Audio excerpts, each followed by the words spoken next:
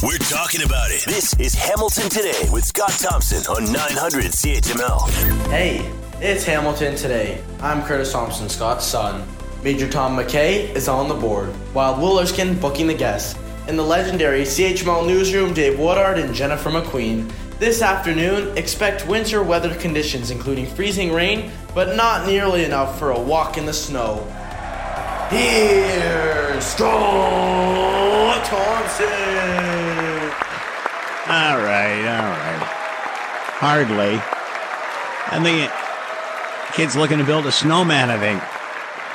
It is Hamilton Today. I'm Scott Thompson, 900 CHML. All right, so a jam-packed show coming up. Hope you hang around for it. This isn't, we heard this when I was on holidays. NHL player, former NHL player Adam Johnson, neck guard, nothing there, and the neck cut, and you know what happened there. Just an incredible tragedy, and it's not the first time it's happened, and it probably won't be the last. And many parents of kids who are playing hockey, we think about this, let alone anybody in the NHL. A Hamilton-made solution has come forward. It's been around for a while, actually, and now it's obviously taken off with all the interest. And man, right now my kid's out with a broken shoulder, so he's not playing hockey. He's on the bench. But, this is something I'm certainly going to investigate moving forward as obviously, this is a great concern for anybody that plays hockey, especially parents that have kids. And, you get those things that go around the neck and it's like, man, how good are they? And especially it looks like the hairband around the neck. Is that even worth putting on? So we'll talk about that coming up a little later on this hour. Also, the Trump trials and tribulations continue. Fascinating watching him on the stand. And daughter Ivanka is going to take the stand, or is taking the stand today. We're going to visit with Brian J. Karam to get his take on all of that. I hope somebody's filming it because it would make a great TV show one day. And of course, the weather forecast. We're sitting sort of on that threshold before the big stuff actually comes. Obviously, warmer weather coming up later on in the week. But again, in certain areas around us, going to get touched with some winter-like conditions, freezing rain and such. So be aware of that. We'll talk about all of that coming up a little later on with Anthony Farnell, chief meteorologist for Global News. Also, we haven't talked about this in a while, but the ongoing issue in Stony Creek, we get an update on the Stinky landfill story. Where is it now? What happens as we head into the colder months? It's starting to gain some more political attention. Obviously, the situation has changed in the last 10 years. So what does this warrant moving forward? We'll have that discussion coming up a little later on. Also, G7 have released a statement on the Israel-Hamas war calling for a humanitarian pause.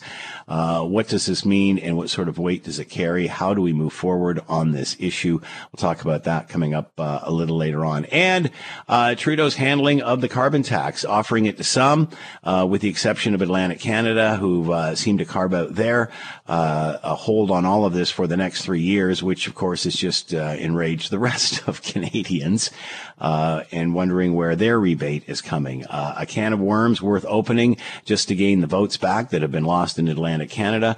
It's going to be hard to see whether that will be the way forward for them. We'll talk about that. And, of course, the big story locally, HSR on track for a strike. It looks like it is all going to go down as of Thursday if nothing happens in the meantime. We'll talk to Eric Tuck, president of ATU Local 107, about all of that coming up on the show as well. We all remember the tragedy suffered by former NHL player Adam Johnson, skate in the neck. There has been a rush of orders from around the world for the Aegis neck guard. It's made right here in Hamilton by a Hamilton company. A very different product as it uses a proprietary technology to protect from impact and slash rather than the standard bulk foam products now on the market. Joe Camillo is with us, owner of Nico Apparel Systems and Aegis Impact, and is here now. Joe, thanks for the time. Hope you're well. Yes. Good morning or good afternoon, Scott. It's been a crazy day. I got to say, that was a great pitch that you just made. I want to thank you. I'll have to bring you on. You know our product well and why it's different.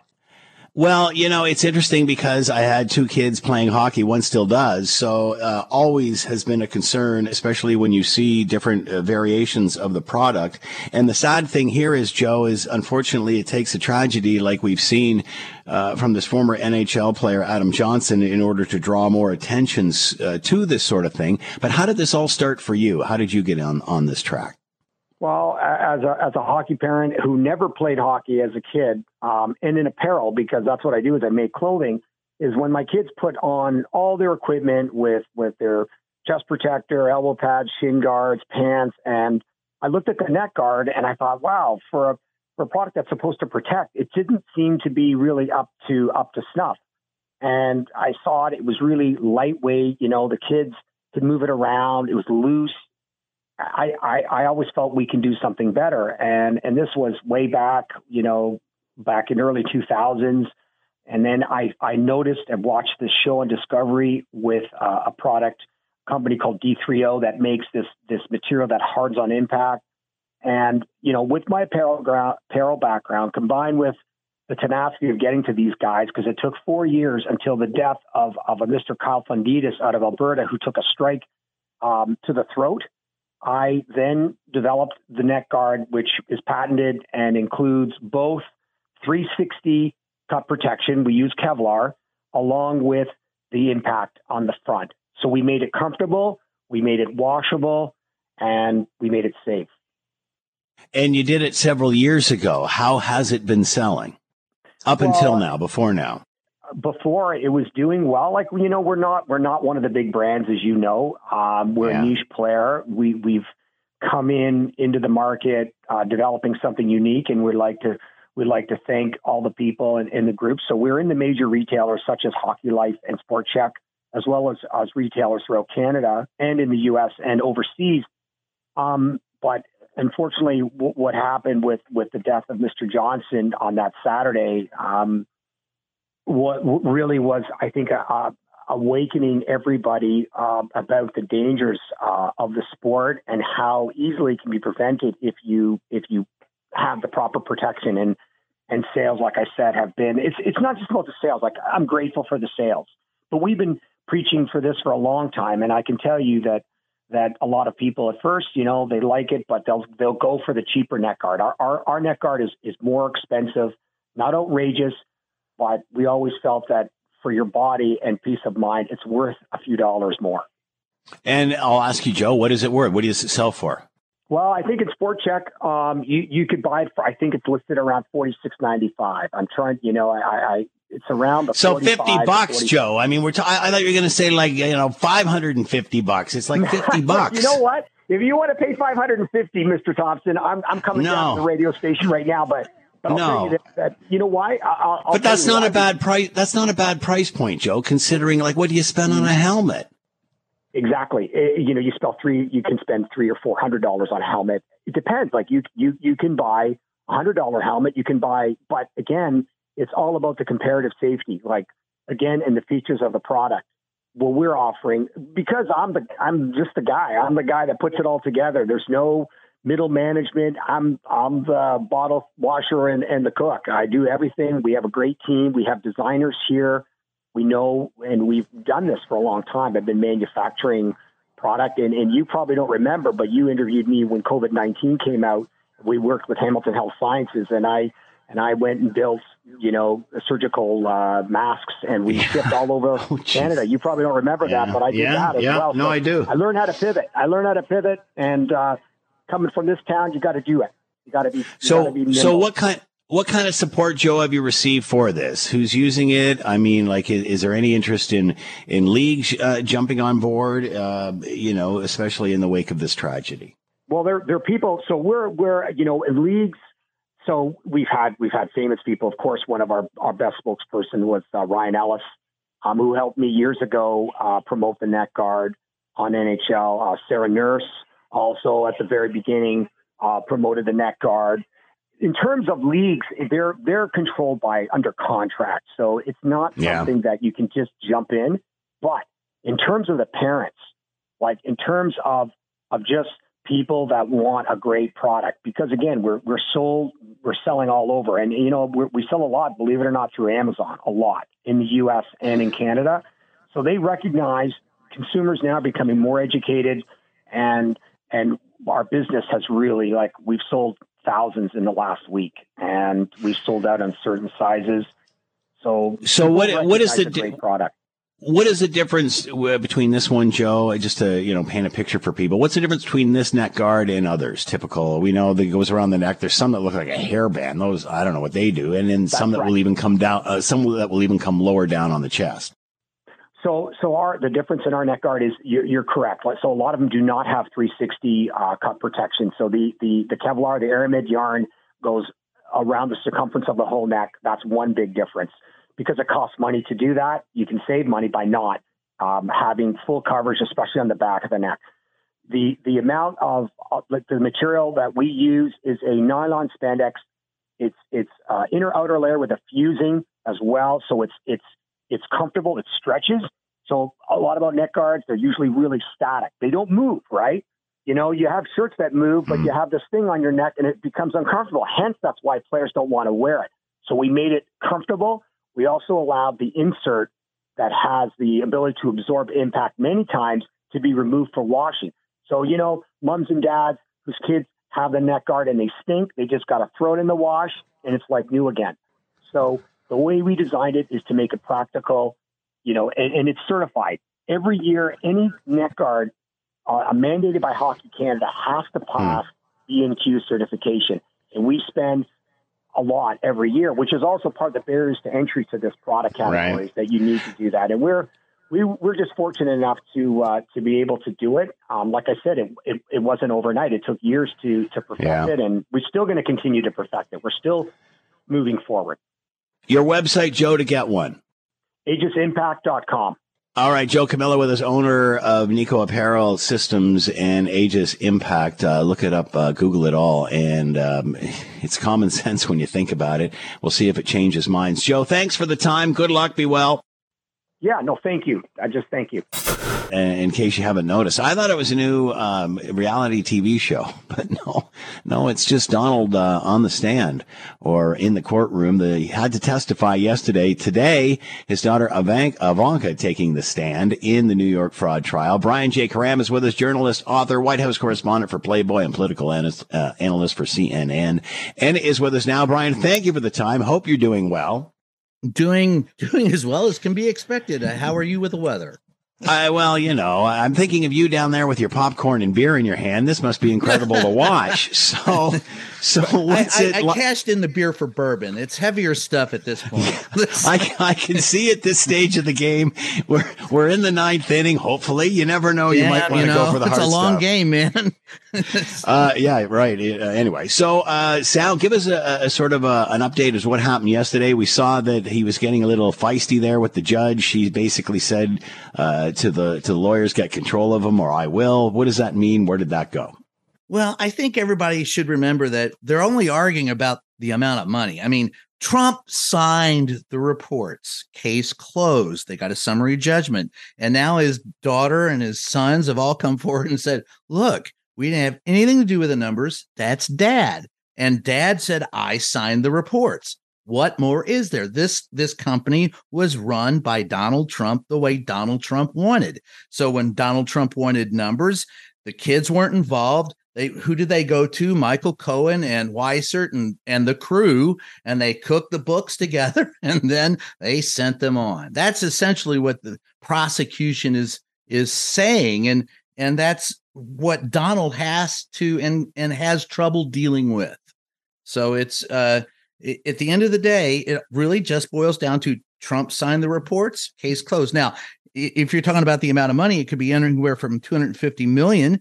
And it's his own former attorney, Michael Cohen, who said, well, it could be as much as $700 million. And I don't know how much it's going to end up being. My sole desire out of all this, having covered this guy for so many years, is that they take Trump Tower, turn it into shelter for the homeless, homes for the homeless, and all of his property follows the same suit. And then Donald Trump's life will have some meaning. Otherwise, no. So verdict in, gavel down. This is just about money at this point. So most of it. There's some other points to be settled in the main case that we're hearing all about. That's what it is. Yes, and it's before a judge. It's not even before a jury. It's so beautiful. He's got the one guy who should be on his side, the judge. He's got him angry, and he's got this judge doing everything exactly as a judge has to, because nobody wants to have to deal with Donald again. He's his own worst enemy. So how does that change the outcome of this, considering at this point it's just dollars we're really looking at, and infuriating the person that makes that determination probably isn't the smartest thing to do. Right. That being said, you get it. See, most of us who are cogent understand that fact. Apparently not done. So, and the judge said to him, calm down, or to his attorneys or such. In the end, was his point made? He obviously hurt himself more than he helped. How does that go into determining how much he pays? I think if the judge is doing his job right, it doesn't mean squat. It only means something for Donald Trump. Donald Trump will use it to try and point at problems with the judge. They will use quotes before his loyal followers, and he'll twist it so he's the hero. He'll be both the victim and the hero in the same sentence, because that's how Donald operates. But for the rest of us, it's going to boil down to the facts. And he hasn't, as I said, he really hasn't. There's been no fight over the facts. It was his company that they've proven that they've inflated and deflated the value at someone's whim, and he's the only one who signed the papers, and his kids weren't involved. Well, the sole responsibility of all of this is on him. And since he already accepted a summary judgment, he's just arguing over money. So I say, let them argue. And when they figure it out, come back to us with a number. Otherwise, I don't really need to hear from Donnie anymore. But that's just me. Any more options for him once this is they determine a figure? Is that it? Is that all? Or does that just, another delay, another appeal, whatever coming down the road? It's Donald Trump. When is it ever all? This is on consuming. No matter if there's no legal redress, we saw on January 6th, if there's no legal redress, he'll create his own. So it's not as if, we haven't been here before. It's that he's finally getting zapped so many times. I don't think he's a mosquito that finally got caught in the zapper in the back. He was a big one, but they got him. I was thinking of that analogy just as you were about to say it. Is this all helping his campaign, though? I mean, he seems to be as popular as ever. Yeah, right now it is, but it's still a year away, and there's so much that can go on between now and it's going to be a never-ending cycle in the news, and I don't know where this ride takes us, and I don't think anybody can honestly say, because it's just there are so many variables at this point in time, and any one of them could trip something else. Now I'm starting to sound like a science fiction novel, but it's our decisions that we're going to make in the next few months that are going to determine our lives for the next several years or longer. And that's something that Biden has said often, but people don't really contemplate too much because for whatever reason. But these are things we're going to have to figure out, not only in the United States, but in Canada and across the world in the next year. And key to it is what the American presidency does. I don't think there's any denying that. So, it's going to be an interesting year for all of us. This is my roundabout way of saying it. So with this and Ivanka today, the kids are out, they're clean. There's nothing there. It's all him. Yeah. At the end of the day, it all boils down to Don. And since he admitted he signed them, and, people said that Ivanka threw her husband under the bridge, but, or under the bus, but that's not true. She just testified that he introduced her to a banker, which they ended up using, but it really doesn't mean much in and of itself, just to prove a conduit through which, this guy dealt with Donald. That's it. But she testified that she had no role in her father's personal financial statements, which is what her brothers also said. And so that only leaves Donald left, and Donald admits that he signed the paper authorizing, but remember, he also said, well, these papers don't mean much. But they kind of do. So that's where he's at. Clearly, these trials, this exposure, whatever his campaigning that he's doing in the courtroom, whatever, have him leading have the attention of the American public. More trials going to derail that, or is it just going to fuel that fire? Because it doesn't seem to be hurting. That's one of the variables. That's an excellent question. And who knows? It could go either way. I mean, at this point in time in American history, making predictions, like I said, is just, based on previous behavior, you would think, no, we'll do the right thing. But, not so much. That's the consideration that you have to have today. You take an extra second to go, okay, how far are we willing to go? And, so far, there hasn't been a bottom that the Trump followers won't fall through. And that's not, that's a black hole no one should fall into. Brian J. Karam with us, journalist, author, White House correspondent for Playboy, and political analyst for CNN, talking about the trials of Donald Trump, trials and tribulations. As always, Brian, fun. Thanks for the time. Good luck. Be well. Yep, you too, my brother. All right, obviously pretty cold today, but it is warming up, and in the next week it's going to get quite warm. However, depending upon where you are with the precipitation that's coming down, you may see just rain, you may see ice pellets, you may see more than that. Let's bring in Anthony Farnell, chief meteorologist for Global News, and is with us now. Anthony, thanks for the time. Hope you're well. Anthony, are you there? Here we go. Can you hear me now? Yes, Anthony, I can hear you. How you doing? Good. It's way easier than just talking to myself on mute. But we are dealing with ice pellets around, and it's just kind of a refresher for me trying to get back into my winter forecasting skills, which are going to for sure come in handy in the months ahead, and definitely today.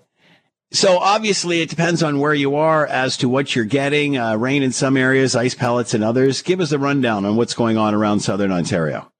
Yeah, and we can thank Lake Ontario because it's so early in the season. It's November and the water temperatures are still mild. When we have an east wind right now, it keeps us just a bit above freezing. So from Hamilton through Burlington all the way into Toronto, it is just above that freezing mark. As you go up in elevation, as you get away from the lake, that's where we start to see some problems.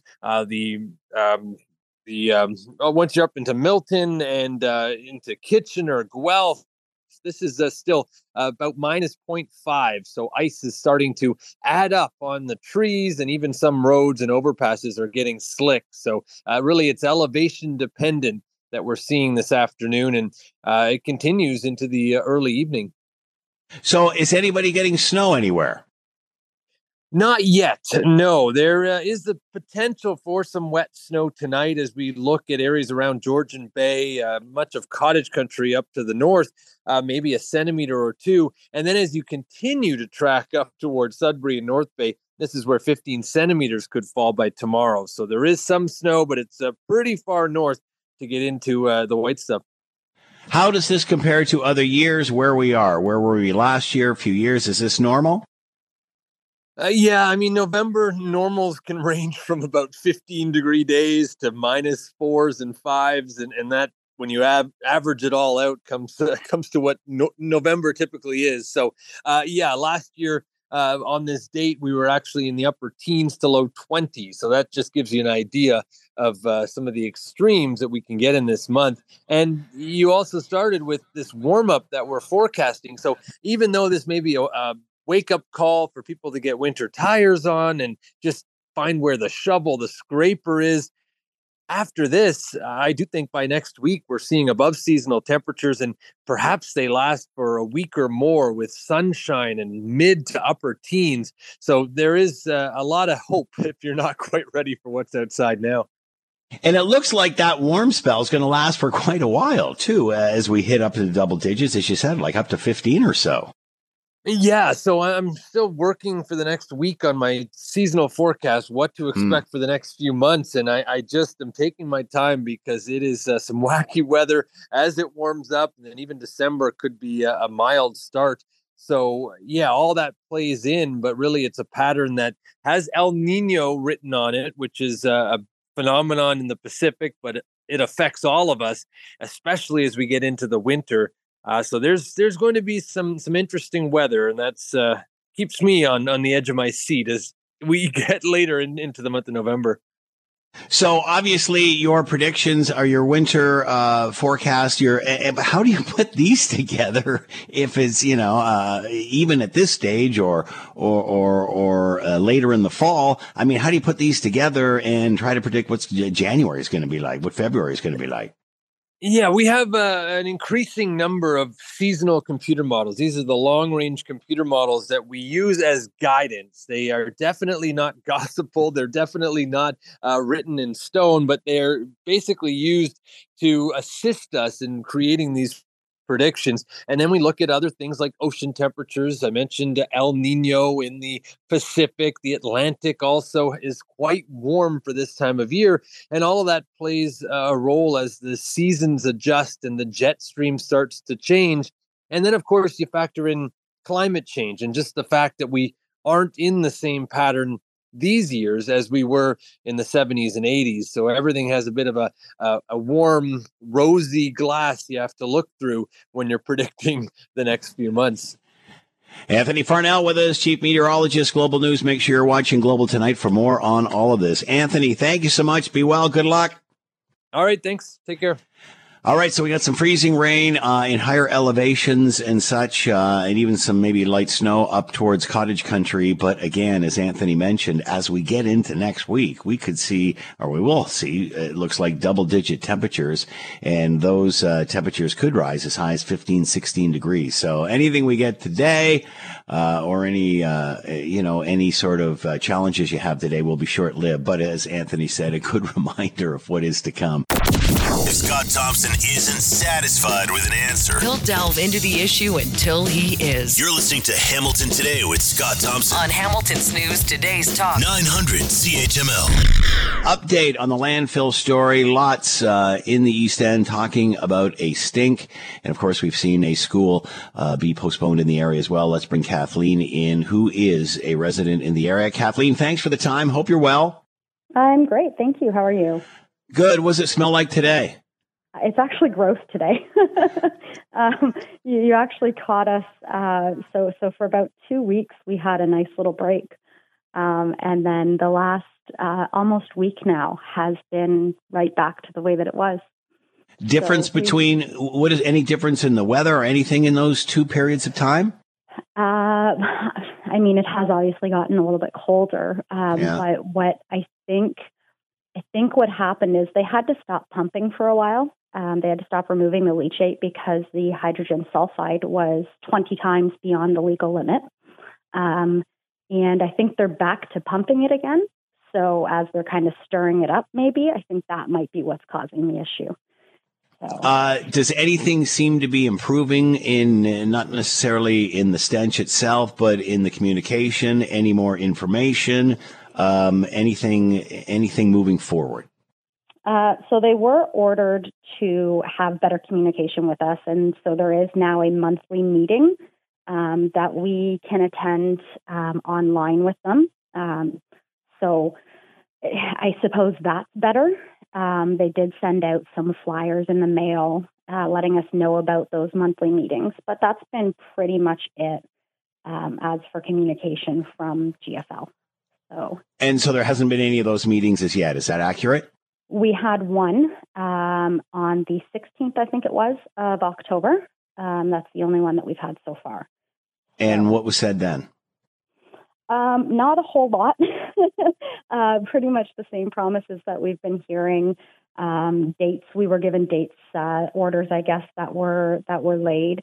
But it seems that that's not being followed. From my understanding, one of the orders that were placed on them was that as of November 1st, they had to have the leachate levels down almost to gone. And it doesn't seem that that's happened. So I'm not sure where they're going to go with that from here. But clearly it's not, the orders aren't doing any good. So. What about any news or information from the city, government of any sort? So we actually have a group of people going to City Hall on Monday to essentially present officially the issue that we're having with the odors. Obviously, they're already aware, but to kind of, present it to them, asking for specific things to come of this. And I think it was Chad Collins who spoke saying that he believes that they should be shut down until the smell is taken care of. And hopefully that's something that we can push and get more counselors kind of backing us on, because at this point, that's exactly what needs to happen. So they'll be asking for that. I know that they're looking for tax reductions for the people who are, directly in the area who are being impacted by this. And whoopee-doo. Pardon? Wow. Well, giving you tax breaks because it stinks. Whoopee-doo. Just fix the problem. Definitely fix the problem. Is any chance of it's got to the point the city's getting too big that this should be shut down? Any momentum there to move it, get rid of it, do anything? No, so I haven't heard anything about the shutting down completely of it. Just city, and I don't think the city even has that capability. I think that's provincial. There was, I don't know if you caught it or not. There was the city has requested of the province to make some changes to how landfills are regulated and give cities veto power on expansions of landfills. Right now, on new landfills, they can say no. But this one got through because the city doesn't have the power to say no on expansion. And we're still trying to get the company on the air here. Kathleen, thanks so much for the update. We'll be in touch. Good luck. Perfect. Thank you so much. 900 CHML. It's Hamilton Today. We're coming right back. You're listening to the Hamilton Today podcast from 900 CHML. All right, the G7 have released a statement, and the G7 issues a unified call for humanitarian pause to the Gaza conflict, and the release of hostages is one directly tied to the other. Let's bring in John Curtin, director of the G7 Research Group, G20 Research Group, and the Global Health Diplomacy Program at the University of Toronto. And with us now, John, thank you for the time. Hope you're well. I am, and good to be with you. Talk about the G7 coming together, asking for the humanitarian pause, also the release of hostages. Do we have to see the release of hostages in order to get that humanitarian pause? No, we don't. If one looks at the sections of the communique, the situation in Israel, Gaza, and the West Bank, the G7 began by unanimously condemning the terror attacks, emphasizing Israel's right to defend itself. And then it called for the immediate release of all hostages without preconditions. That's a direct quote. And then, as you noted, it went on and it did call for a humanitarian, not just one pause, but pauses, which is very different than truce, the other word that some people had wanted. A truce means stop the shooting. A ceasefire, a pause means very limited in the space, this crossing, this city, and for the time, could be just a few hours to let the ambulances in or out. And that was I think the minimum position. So the G7 really did accept the argument of President Biden and others that if you have a truce, a ceasefire, that overwhelmingly gives advantage to Hamas, a chance to arrest their fighters, to resupply their troops, to try and smuggle in more food, fuel, armaments. And it really stops the momentum of the Israeli defense forces, which are now rolling very quickly already into Gaza City itself and going down into the tunnels, the center of the network there. So does this statement have impact? What are the chances of a humanitarian pause? Well, we've already seen some. A very limited duration and geography. For the past several days, ambulances have been taking critically injured people out. And on the southern border of the Gaza Strip, the one with Egypt, we've seen a regular exodus of foreign citizens. And finally, Canadians had their turn. We got about 50 out so far. There's more to go. So that, in a sense, is not a change in the G7 position, not a weakening. It's just a recognition of reality. And of course, all G7 countries have an overwhelming interest in getting their own people out before the fighting escalates and more people die. Would a pause or pauses help the hostage situation? Would that move those discussions forward, or how would that end up? Would any gains there? I think not. Hamas took those hostages rather than just murder them on the spot as they did so many others, to use them to either deter the Israeli Defense Forces from using more forceful means, or to trade them. Let's do a deal. What they have demanded pretty much from the start is we'll let our hostages go, few hundreds, if you, the Israelis, release the 6,000 or more Hamas terrorists, which you've been able to catch, put on trial, and now are keeping in your prison. So it's an immensely unfair demand, even in the numbers. But of course, after the October 6 murders from Hamas, no Israelis are going to want to see the Hamas terrorists all of a sudden, because of an Israeli decision, get 6,000 more terrorists who will immediately go to work killing more Israelis. That is what Hamas, a terrorist organization, is devoted to. That's its whole raison d'etre. Where does this leave the world? Options, some of talking about a two-state solution. What are the options here? Oh, well, certainly all the G countries in the G7 and many more have for decades agreed that at the end of the day, we need a two-state solution. And the communique of the G7 foreign ministers reiterated that. But it's two sovereign states in control of their territory. And those sovereign states are, one, Israel, which has to be allowed to exist as a sovereign state. The other is Palestine, and not just in name, something called Palestine or Gaza. That's actually controlled by the Hamas terrorist organization, a terrorist organization that is devoted to destroying the state of Israel. Yeah. So unless one destroys Hamas, you can't have a two-state solution, because as long as it exists, there's a real danger that there'll be no Israel and no independent sovereign Palestine. So I think the G7 really did accurately put first things first.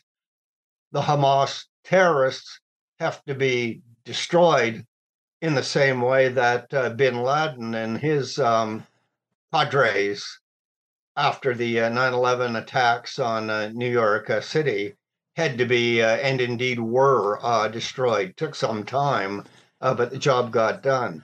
Do Palestinians support Hamas, which is a recognized terrorist group? How do Palestinians separate themselves from the terrorism of Hamas? Is that possible? What we do know, and it's limited information, but to the extent that there's a free and fair polling in the Gaza Strip, in the Palestinian Authority before October 7th, overwhelmingly, it does seem that the Palestinians don't like to live under the control of terrorists in their own territory. So the simple answer is no. And they certainly do not like the death and destruction that's being brought upon them now because of what Hamas has done. What we don't know as the Palestinians in the Gaza Strip desperately look for healthcare, water, fuel, what degree of resentment they have against Hamas, who they know has massive supplies that they're saving for themselves, the Hamas terrorists, and not giving any of it to the Palestinian civilian, even the ones that are on their deathbed.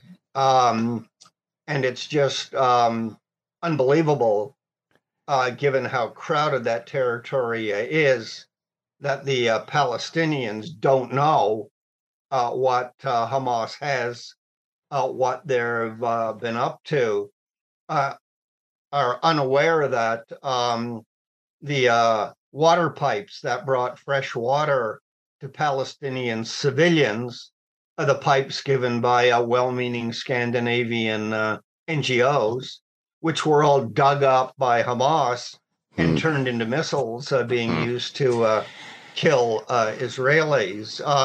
You can't just rip up that many pipes and convert them without people realizing, the water's gone off. Wonder why? Oh, the pipe's no longer there. What happened? So I think the Palestinians are well aware of Hamas's tactics, its brutality, but they simply don't have the strength to rise up against them within the Gaza Strip, and very difficult for them to leave such homes as they had before October 7th and go elsewhere for seeking a better life. John Curtin with us, director of the G7 Research Group, G20 Research Group at the Global Health Diplomacy Program, University of Toronto, commenting on humanitarian pause and the chance of with the Israeli-Hamas war. John, thank you for the time and insight. Much appreciated. Be well. Okay, you too. The headline in the National Post, Trudeau's curious decision to detonate his own carbon tax, says Tristan Hopper. Ottawa's carve-out almost tailor-made to discredit the two main reasons for having a carbon tax in the first place. Only supposed to be a little carve-out, intended to keep Atlantic Canada happy and give the Liberals a fighting chance of winning the next election. Instead, the rather naked politicking, the article says, of the home heating oil exemption has set events in motion that threaten to spin apart one of the Trudeau government's most signature policies. To talk more about all of this, Daniel Perry, consultant, Summa Strategies, and here now. Daniel, thanks for the time. Hope you're well. Same to you, Scott. Daniel, I guess my first question is, did they think that nobody would notice? I mean, you give one kid one thing and none to the rest, they're going to act up. Did they not see this coming? Well, as a father, Justin Trudeau should have known better that just when you give one child something and not the other, that they will not stop complaining until they get it as well. And that's what we're seeing from the rest of the premiers here in Canada. There's a lot of frustration outside of the Atlantic provinces, and I think rightfully so. So what do you do now? Again, it seems that a lot of this stuff isn't tested before it's released. How do you mop up here? You're going to need a big mop and a big bucket. There's a lot of doo-doo to get through on this one, Scott. I think what the biggest issue the Prime Minister has to address in this, he either has to just hopefully wait it out, and I don't know if he can do that right now because people are pretty angry across Canada. It's odd that voters outside of Atlantic Canada are not too happy about this. Or he can just hold and just change path and just clearly say, we'll take it off all home heating that uses oil, because the average Canadian doesn't use oil. Only 3% of Canadians do. So he might be able to do it that way, but he's in a tough situation. Even that, what you just said, Daniel, seems like an easy fix for this that won't have a lot of impact. Why not just do it? That is a great question. I'm sure they're having that conversation right now here in Ottawa.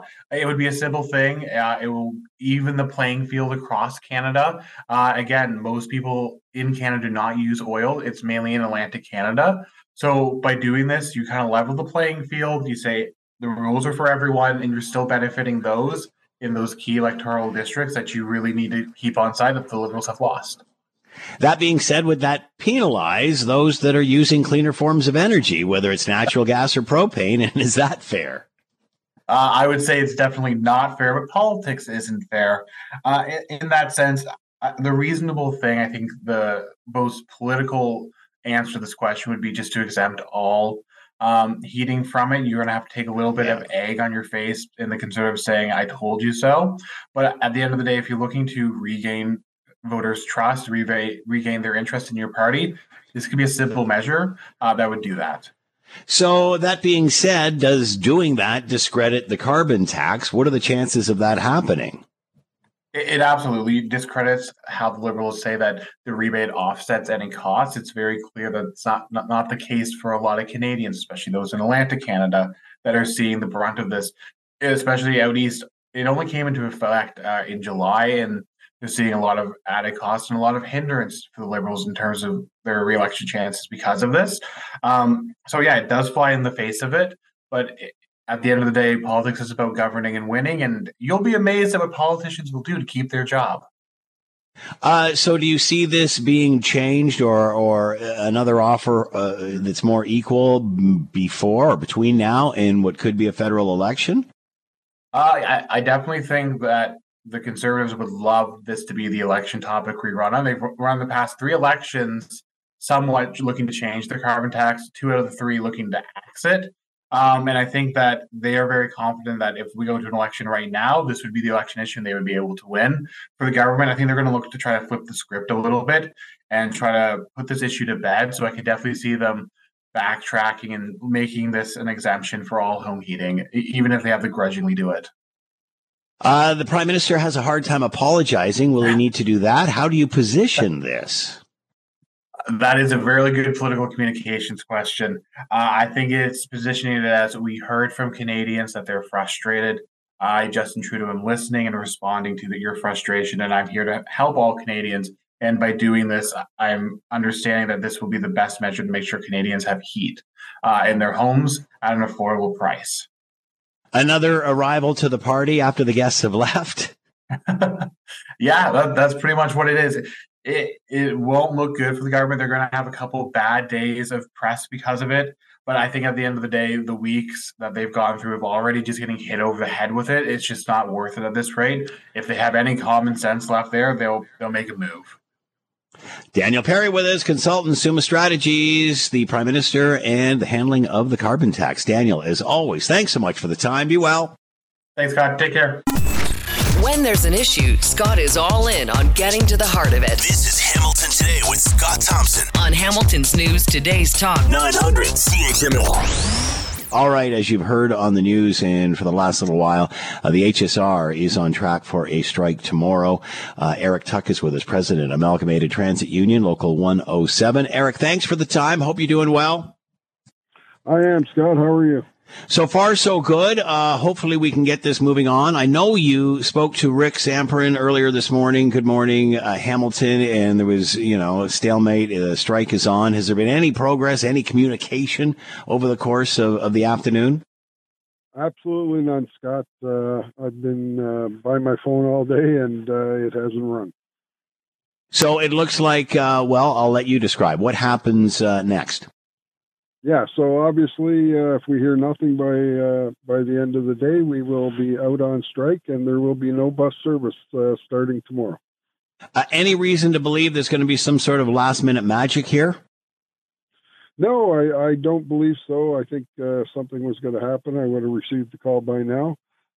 So we've put all our strike protocols into place, and we're prepared to walk out at the end of service tonight. So what does that mean for customers and such? What will we see moving forward tomorrow if nothing is resolved? Yes. So obviously there won't be any buses on the streets tomorrow, and people are going to have to find their way without the bus service, unfortunately. And it's certainly not something we take lightly. We value our passengers, and we haven't had any disruptions for 25 years. So it's certainly not something we ever wanted to go to that length, but at some point you have to draw that line in the sand, and it has been drawn.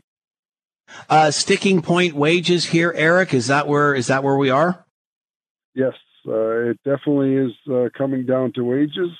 As you know, the employer made an offer, a final offer, and my members rejected that offer by 94%. And there's been no movement on their side since. The union remains ready to go back to the bargaining table, and if they're looking to put some kind of a different offer that is enhanced in any way, we're certainly willing to look at it. How close were you? Still way off? I would say we're still about 1.5% off per year. What do you want the city or the citizens to? What message you have for the citizens, for the taxpayers? What do you want them to know in all of this? What's the message? So look, our members are just looking for fairness. We, as you know, the 1,100 non-union bargaining unit members who don't belong to a union received a 4% increase. Many of them are earning salaries between $120,000 and $160,000.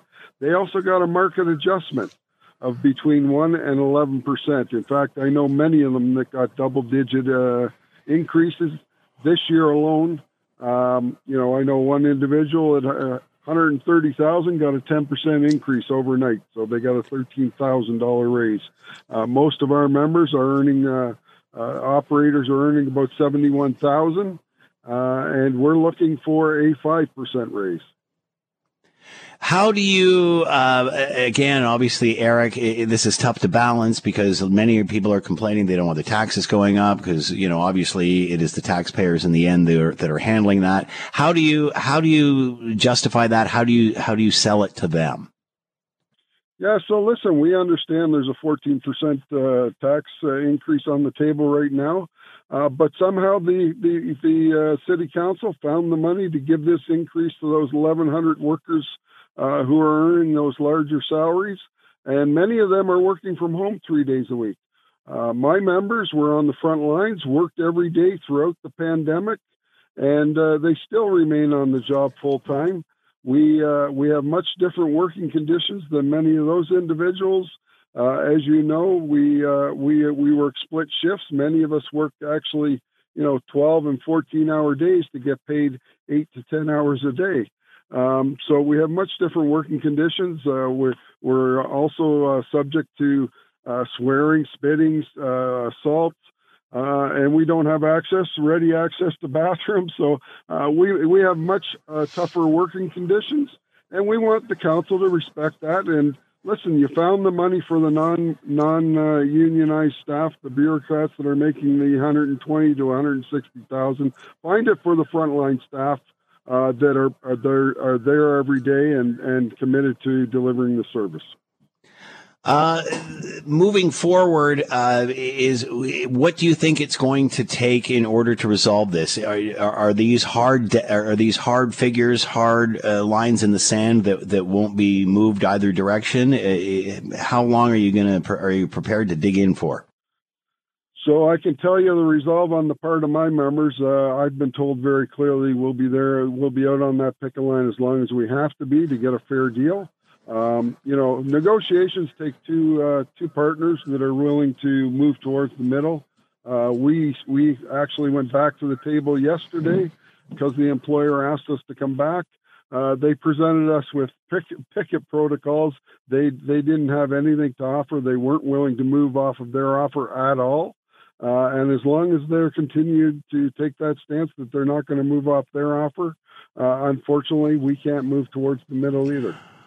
Eric, does this have, or is the upcoming LRT play into this in any way? Operation maintenance, is that all part of this, or is it part of it in any way? So obviously we did introduce language to try and strengthen what we have. We think we have pretty good language currently in the contract. We do believe that work belongs to us. We've both kind of parked that to the side because we know that's going to be a bigger fight with Metrolinx. So that's not a sticking block at this point in time. We know we're going to be taking that fight to Metrolinx and to the provincial government. We're down to the brass tacks now, and City Council just needs to make a fair offer along the lines that they did with the non-union staff. Eric Tuck with us, President, Amalgamated Transit Union, Local 107, set to strike on Thursday. It looks like two sides still far apart. Eric, thanks so much for the time. Be well. Thank you. You also. All right, we are being hearing a lot lately about the RCMP, left hand not knowing what the right hand seems to be doing. But beyond that, are they poorly structured to meet the growing challenges to Canada's safety and security, including interference from foreign adversaries? To talk more about all of this, Phil Gursky, president of Borealis Threat and Risk Consulting, former CSIS analyst, and here now. Phil, thanks for the time. Hope you're well. I'm doing well, Scott. How are you this evening?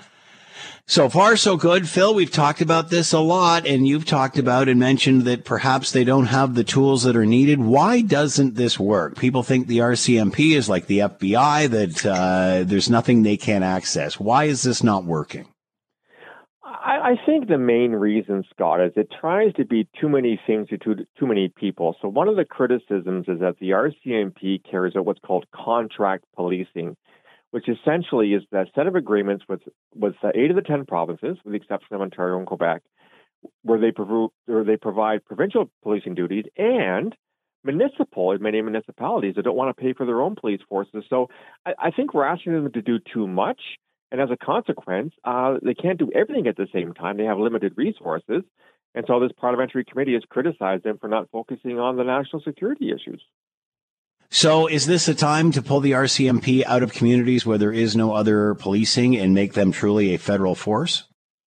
Who's going to pay for the policing then? I mean, Surrey went through this a little while ago. The mayor said, we're carrying up the contract. We're going to create our own police force. How much do you think that cost, Scott, to create a police force from scratch? Like $1.50 and a cup of coffee at Tim's? No, it doesn't. So we have to ask the question, why is contract policing there in the first place? And I'm guessing it's because provinces and municipalities didn't want to pay for it. They want the feds to pay for it. So you can't have your cake and eat it too. So we have to decide, who do we want doing our policing? And if we don't want contract policing, that's fine. But somebody has to pony up the cash to, fill the space that the RCMP's been providing in Canada for decades.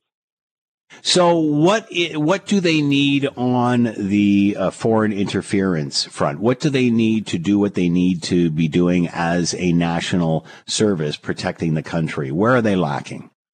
Well, I think one of the things is that, obviously the relationship with CSIS, where I used to work, it's a good relationship. It's had its challenges over the years. Of course, CSIS came out of the old RCMP security service back in '84. I think that relationship has to get better in terms of sharing of information. I mean, foreign interference is a major file for CSIS to carry out under Section 2B of its Act, the CSIS Act. So I think a lot's being done, but sometimes maybe there's too many cooks in the kitchen. And then the other issue, part of this, Scott, is, of course, is that CSIS has lots of great info, but it's not evidentiary in nature. It's intelligence. So we have to figure out how to use intelligence in Canada in ways that other countries have figured out, like the Americans and the Brits, to get successful prosecutions and to, put a stop to foreign interference, whether it's in elections or harassing Canadians or whatever. What can or should governments do to help this, to find a solution for this issue? Well, I'd say throw more money at it, but what's the deficit at now, Scott? I hesitate to ask. I think people have to put on their grown-up pants and decide, what do we want our police forces here in Canada to do? I mean, do we want each province to have a provincial force? I understand Alberta's thinking about creating a provincial force. What about municipalities and small towns? Do they want to create their own police forces, or do they want to stick with contract policing? So I think we have to have a dialogue on who's who in the zoo, who has what responsibilities, and who's willing to pay for it at the end of the day. Is this not already going on in the local level? Because if you look back over the last couple of decades, there's been plenty of cases where the left hand didn't know what the right hand was doing. When one police service does one thing and another police service does another, ego get in the way, whatever. They don't communicate the way they should with others, with each other. Isn't that changed on the policing service at the local level? Why can't we do it here? We saw the same thing in Ottawa with the screw up with the convoy and such, and the left hand didn't seem to know what the other was doing and blamed the other. Yeah, that's a great point. I think the Freedom Convoy is a great example where, one jurisdiction had information and didn't necessarily get shared. I think a lot of it, Scott, has to do with egos. I think a lot of it has to do with jurisdictional responsibility. I mean, you think back to the terrorist attack back in 2014 in Parliament. I mean, you had 4 or 5 different security forces of jurisdiction on Parliament Hill. So no wonder the left hand. We have several left hands and several right hands, maybe some left and right feet going on here as well. So I think we have to, again, have a serious dialogue about policing. It's a big country. We have a huge landmass to police to figure out who's best to do it, who's best to carry out what particular aspect and what jurisdiction. And if we have to reinvent it, fine, let's reinvent it. We have some fine people working in law enforcement across our country, whether it's provincial, municipal, or federal. Let's just give them the tools they need and resources and try to figure out what the lines in the road are. Did we not learn anything from the Ottawa convoy? I mean, what happened? What would happen if all of a sudden it happened next week? Would we be better prepared for it? I wish I could say yes, but you know what? The problem is that we in Canada have a nasty habit of parliamentary oversight and reviews and committees and inquiries. My God, Scott, everything deserves a royal commission in Canada, it seems, and they have all types of 80 or 90 recommendations, and it seems to me that very few of them are actually acted upon, to the best of my knowledge. So I don't have an answer to your question. I think we have the right people. I just think we have to coordinate it better at multiple levels of government, and it's not made easier by the fact that we do have municipal, provincial, federal, and Indigenous government in this country. That's a lot of seats at the table, a lot of egos clashing, and maybe we have to put on our grown-up pants and do it better. So who takes the lead on something like this? Is this the federal government's responsibility? Who takes the lead and gets it done? Because it doesn't really seem, I'm sure it's a difficult task, but it seems to be common sense. Yeah, I don't have a lot of confidence in the feds right now, given the complete slamazel over the Chinese interference affair, which the Trudeau government ignores intelligence from CSIS. I don't know who has to be at the table. I think the RCMP is a federal force. Obviously, it also, as I said, performs provincial and municipal duties. So the feds have to get serious about policing and national security and deal with the provinces. But I've learned also as a Canadian, Scott, when you put the provinces and the feds in the same room, they don't always get along very well. So, I don't think there's any easy answer to this question. And I think I'll be having the same conversation 2 years from now. Do you think that a change in government could change this, or is this like turning the Titanic? It may, if you have a government in power that seems to care more about policing and national security issues. I've argued for a long time that one thing Canada lacks is an intelligence culture. And I'm biased, obviously, having spent 30 years in it. But that lack of intelligence culture didn't start when Justin Trudeau was elected in 2015. Earlier governments, conservative in nature, also didn't use intelligence well. So I think we have a lot of lessons to learn. And we can probably learn from our closest allies, like the Americans and the Brits, to do things better.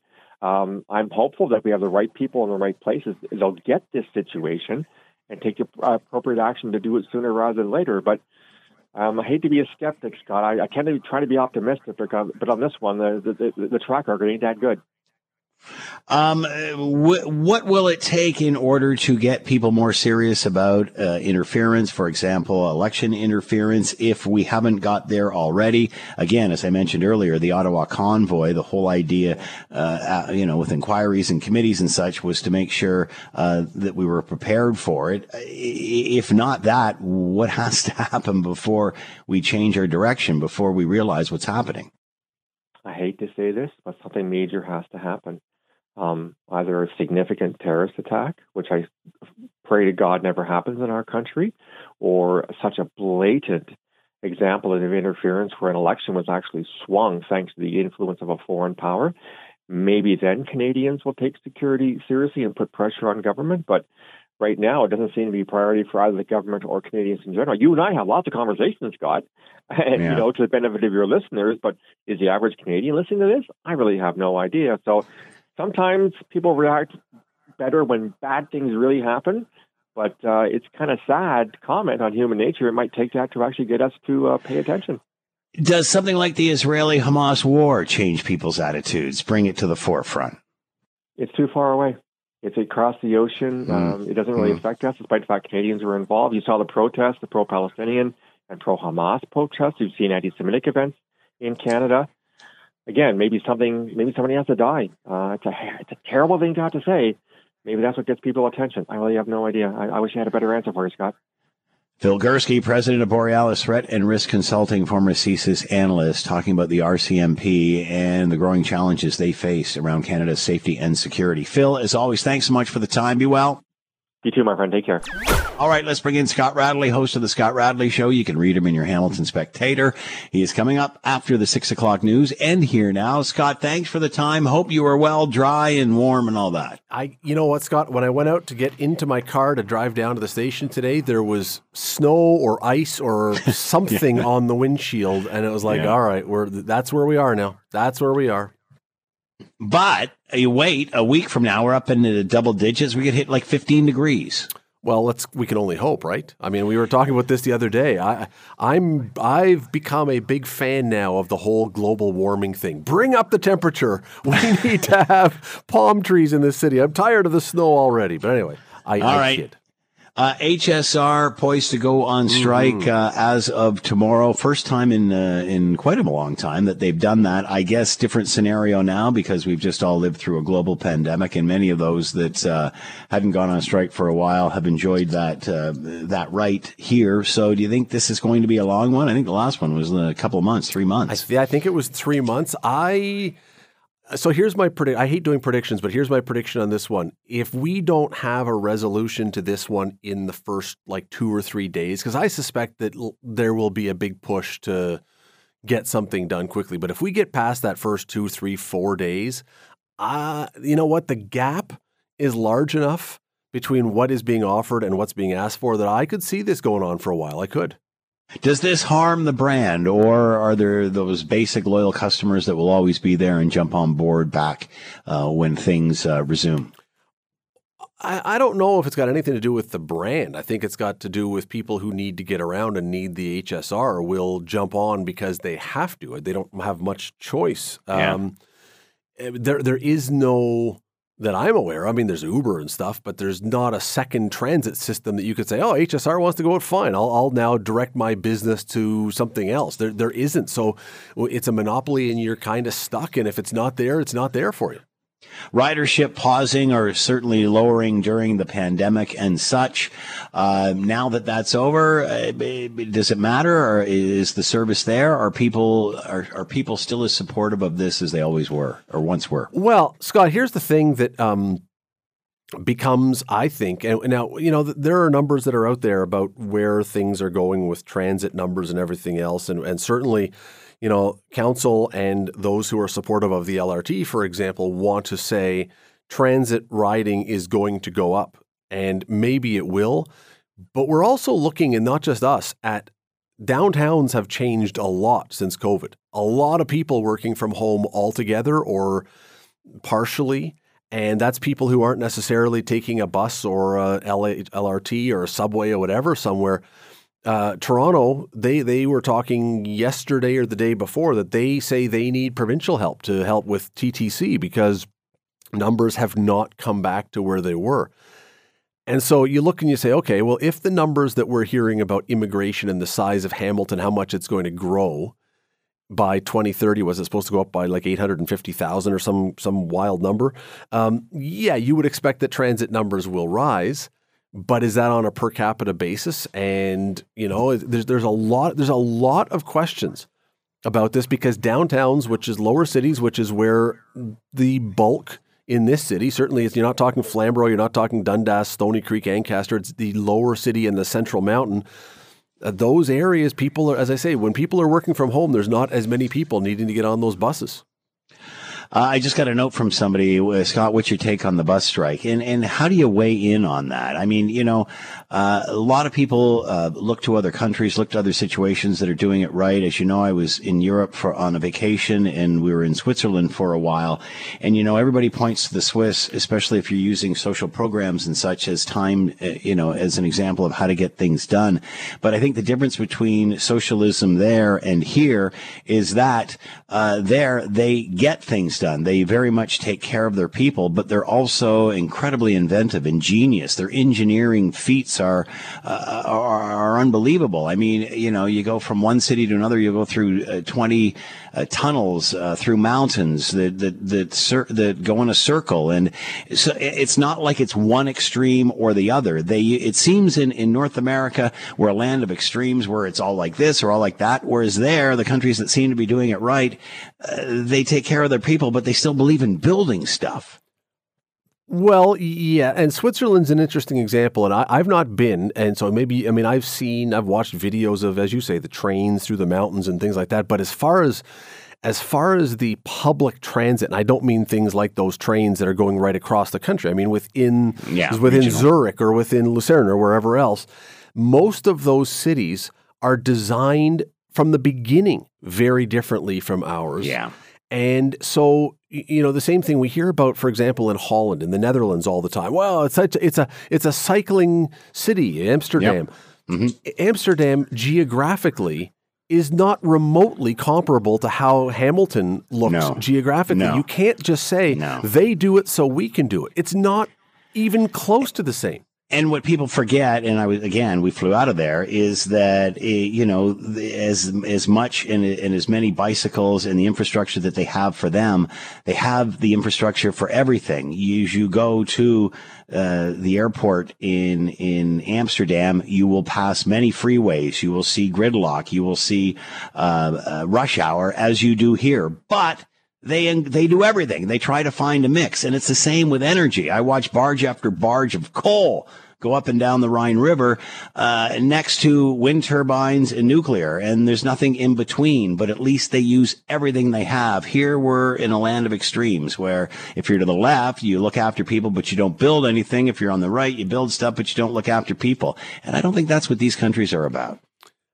We simplify these arguments way too much. And again, people, whether it's politicians or whomever, come back from a trip like you had and they say, oh, I saw what they did there and we've got to bring that here.